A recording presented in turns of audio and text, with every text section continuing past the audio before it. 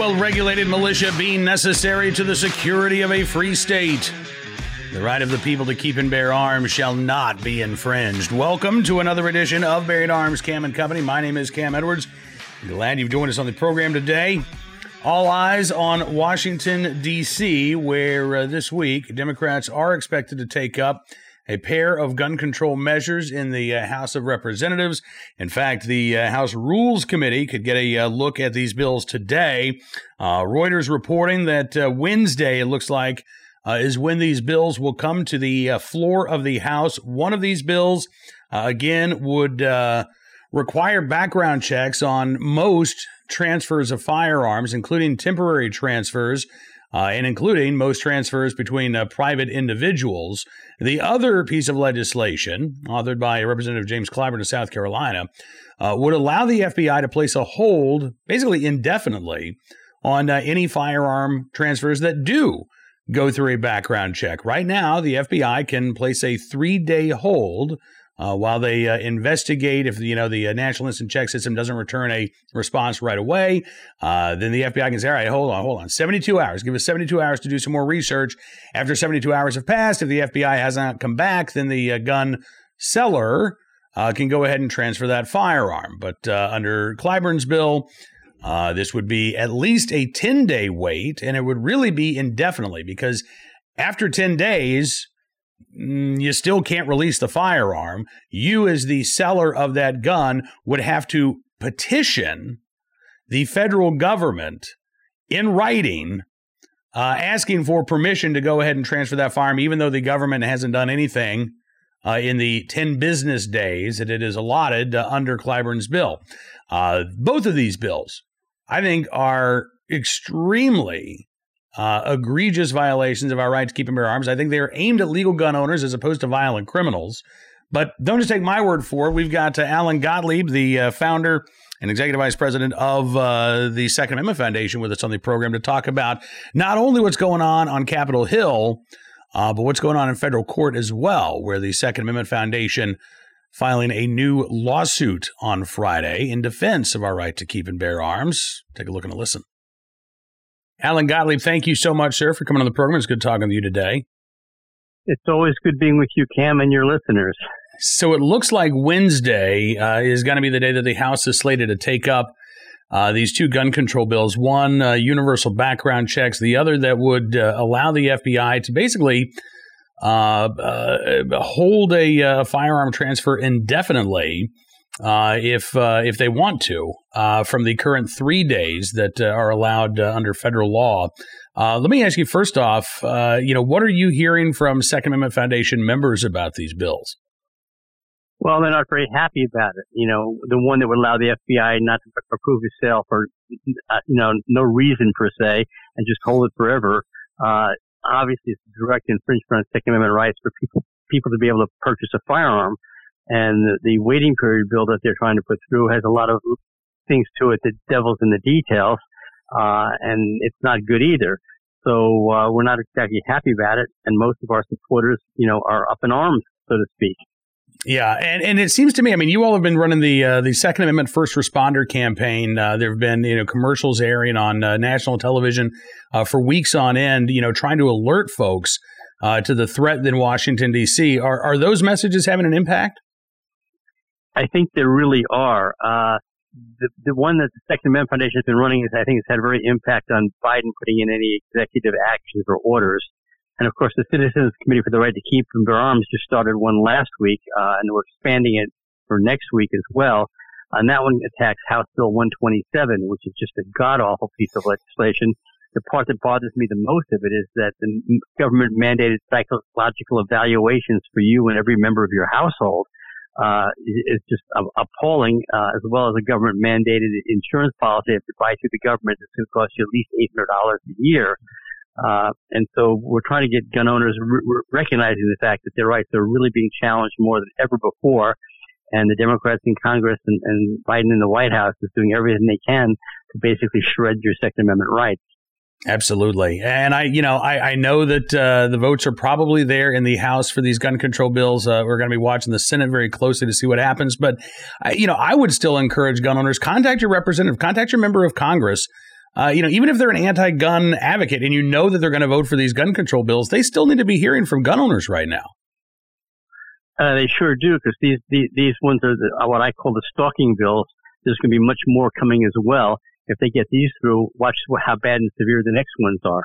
Absolutely. Now, I got to ask, what do you make of the fact that on the one hand, you've got Democrats, they just passed this policing reform bill out of the House last week. You hear a lot of talk from Democrats about, we've got to rein in over policing. We have to rein in over incarceration. And then you look at this background check bill. And Alan, if I were to sell a gun to you, or you were to sell a gun to me, we were to not go through a background check, we could be looking at a year in federal prison for this nonviolent possessory crime that Democrats are creating out of thin air. To me, it seems like there's a contradiction there. There's a definite contradiction, but hypocrisy and contradictions mark what our opponents are all about. None of this surprises me at all. Less police on the streets, higher crime, and then they take your right to, keep your arms away from you so you can't protect yourself. I don't understand where they're coming from, but again, it's hard to understand crazy. There you go. Meanwhile, at the state level, it's not just a gun control that's happening at the federal level. We've got stuff going on at the state level as well. And on Friday, the Second Amendment Foundation, the Illinois State Rifle Association, filing a federal lawsuit against the Illinois State Police over the, I believe, unconscionable delays in issuing of concealed carry licenses. This is a big problem in Illinois, not only with concealed carry licenses, but with the FOID permits that are required before somebody can legally own a firearm. You've got a backlog. Well, in one case, one of the named plaintiffs in your new lawsuit has been waiting over a year for his concealed carry license. Yeah, we already have a suit against the state police for not issuing the FOID cards to the federal court. And now, of course, we have one against them for not issuing concealed carry permits. Under the statutes in Illinois, they have 90 days to issue you your permit if you supply your fingerprints. If you don't give them the fingerprints, they have 120 days. We're looking at people with over a year. That, a right delayed is a right denied.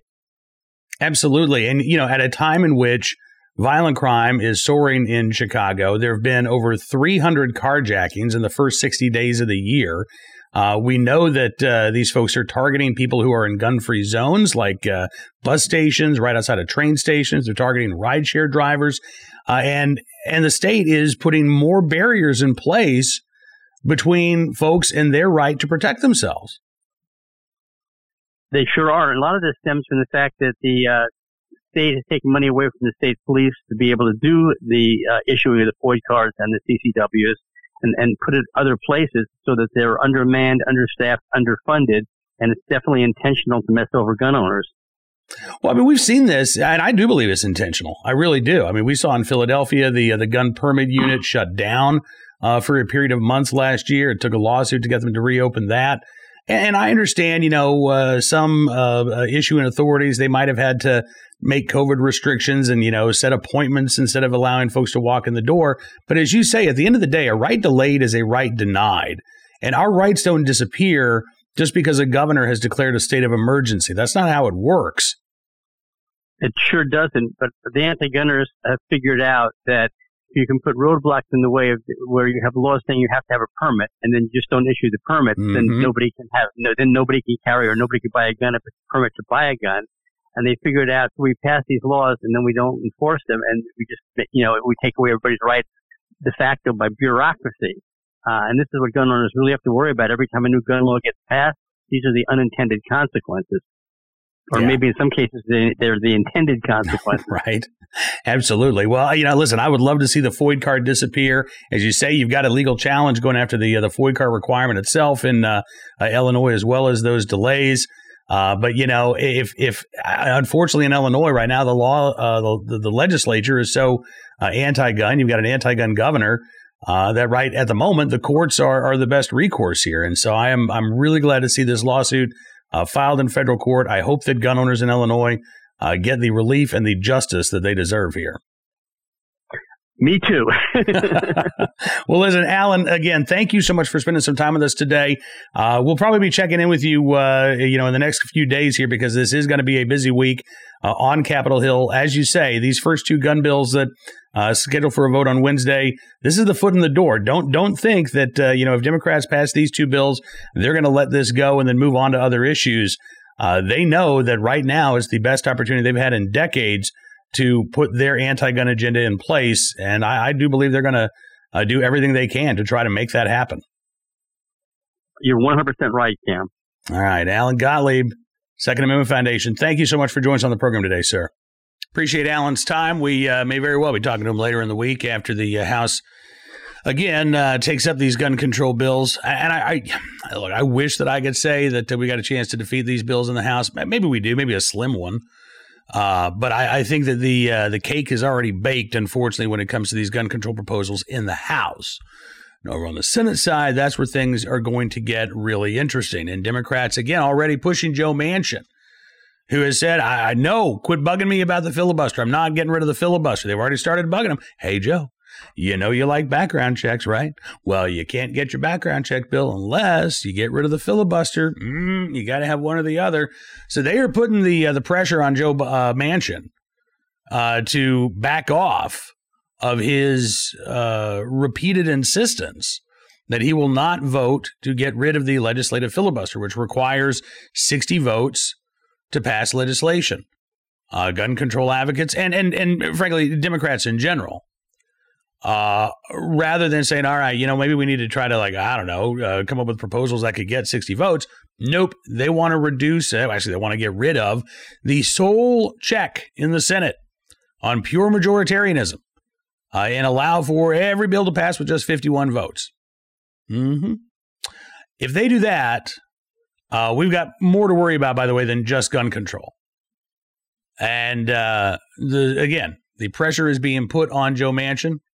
I hope that he has the spine to withstand that pressure.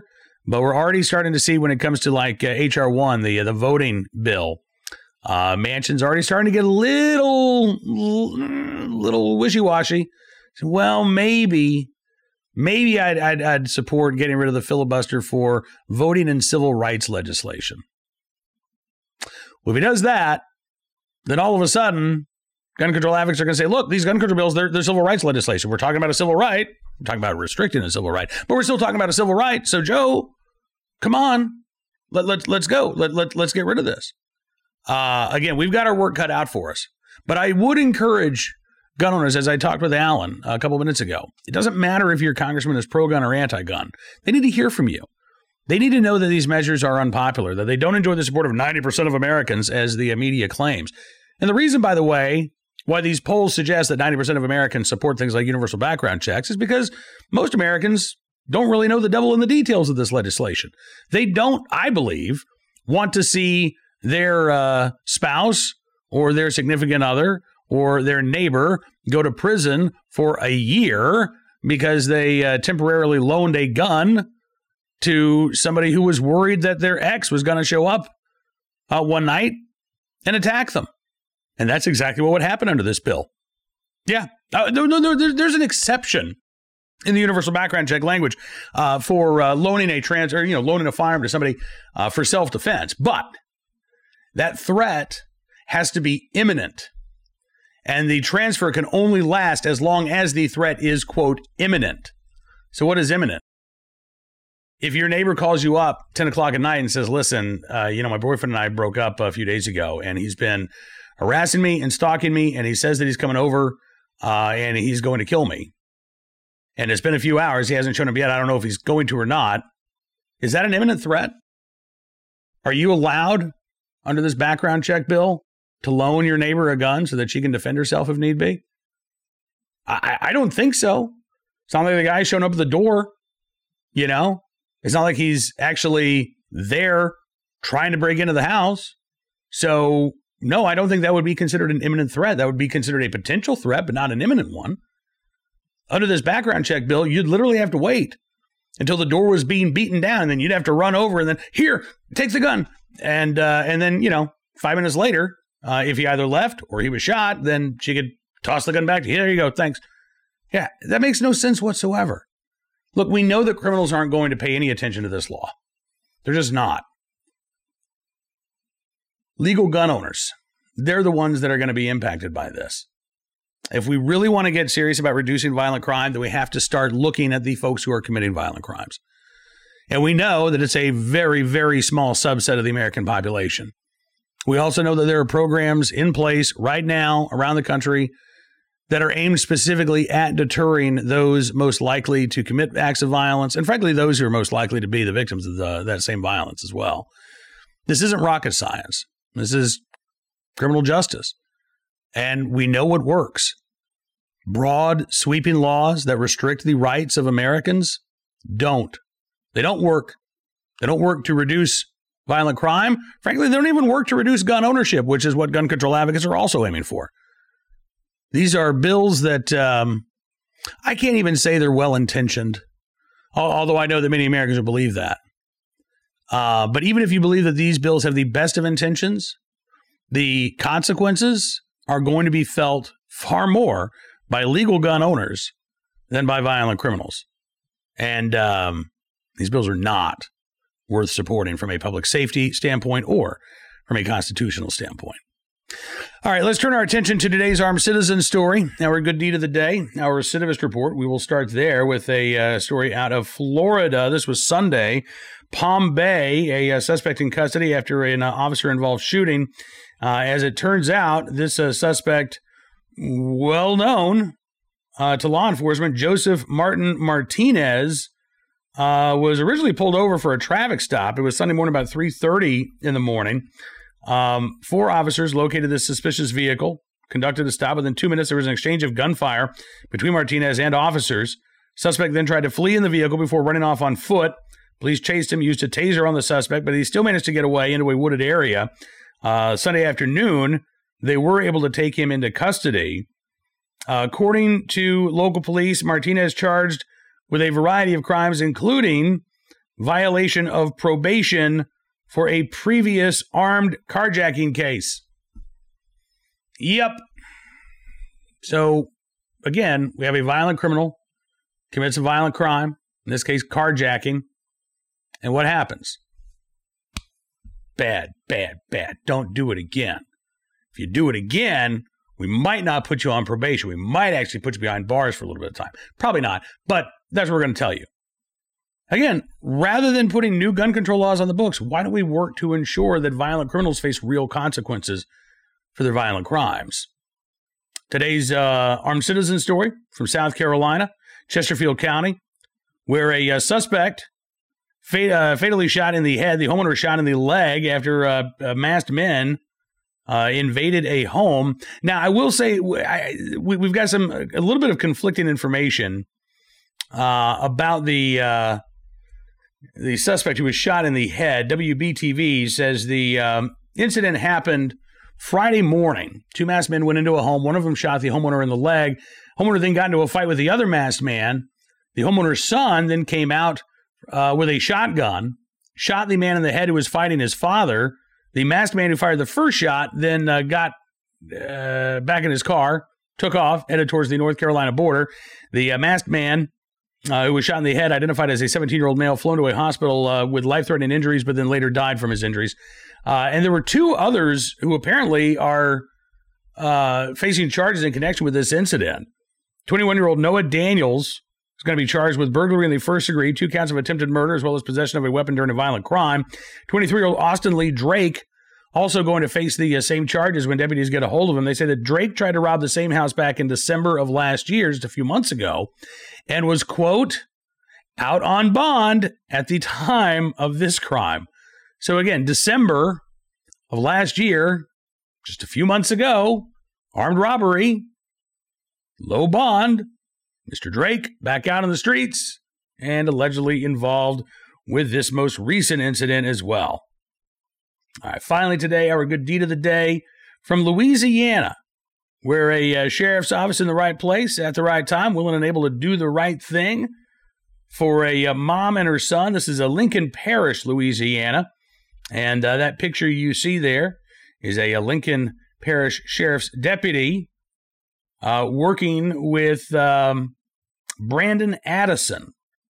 Brandon's mom, Amber, actually called the Lincoln Parish Sheriff's Office and asked, do you offer any sort of firearm safety training? Because my son's getting ready to go off to college, and I would like him to at least have some knowledge of how to be safe and responsible around a firearm. So the Sheriff's Office put Amber Addison in contact with Captain James Colvin, and Captain Colvin said, yeah, happy to help. He invited Addison's son, Brandon, down to the Sheriff's Office for a one-on-one lesson. They went to the Sheriff's firing range. They reviewed the fundamentals of firearm safety. Lincoln Parish Sheriff's Office says that Brandon turned out to be a quick learner and a great shot. They said that they were happy to spend time with youth from their community. I got to say, I love this. I don't know that every Sheriff's Office is going to be able to offer constituents one-on-one training if they reach out. But I love to see this, and I would love to see more of this from local law enforcement around the country, rather than trying to shame folks into not owning a firearm, but actually educating them on safe and responsible firearm handling. All right, that's going to do it for this edition of Bearing Arms Cam & Company. Coming up tomorrow, we're going to be talking a little more about the gun control bills that are going to be dropping on the House floor later this week. We are slated to speak with a member of Congress about this particular legislation. I will leave the name blank for the moment, just in case, something happens. We might have to have a congressman step up and pinch hit for the one we're scheduled to talk to tomorrow. But we will have a report from Capitol Hill about these gun control measures on tomorrow's Bearing Arms Cam & Company. In the meantime, don't forget, you can subscribe to Town Hall Media on YouTube. That way you'll never miss a program. Or if you like Rumble instead, Bearing Arms Cam & Company. You can also search for Bearing Arms Cam & Company on Apple Podcasts, Amazon Podcasts, Spotify, SoundCloud, Stitcher, and the townhall.com podcast page. And then don't forget to check out bearingarms.com for even more Second Amendment news and information from all across the nation throughout the day.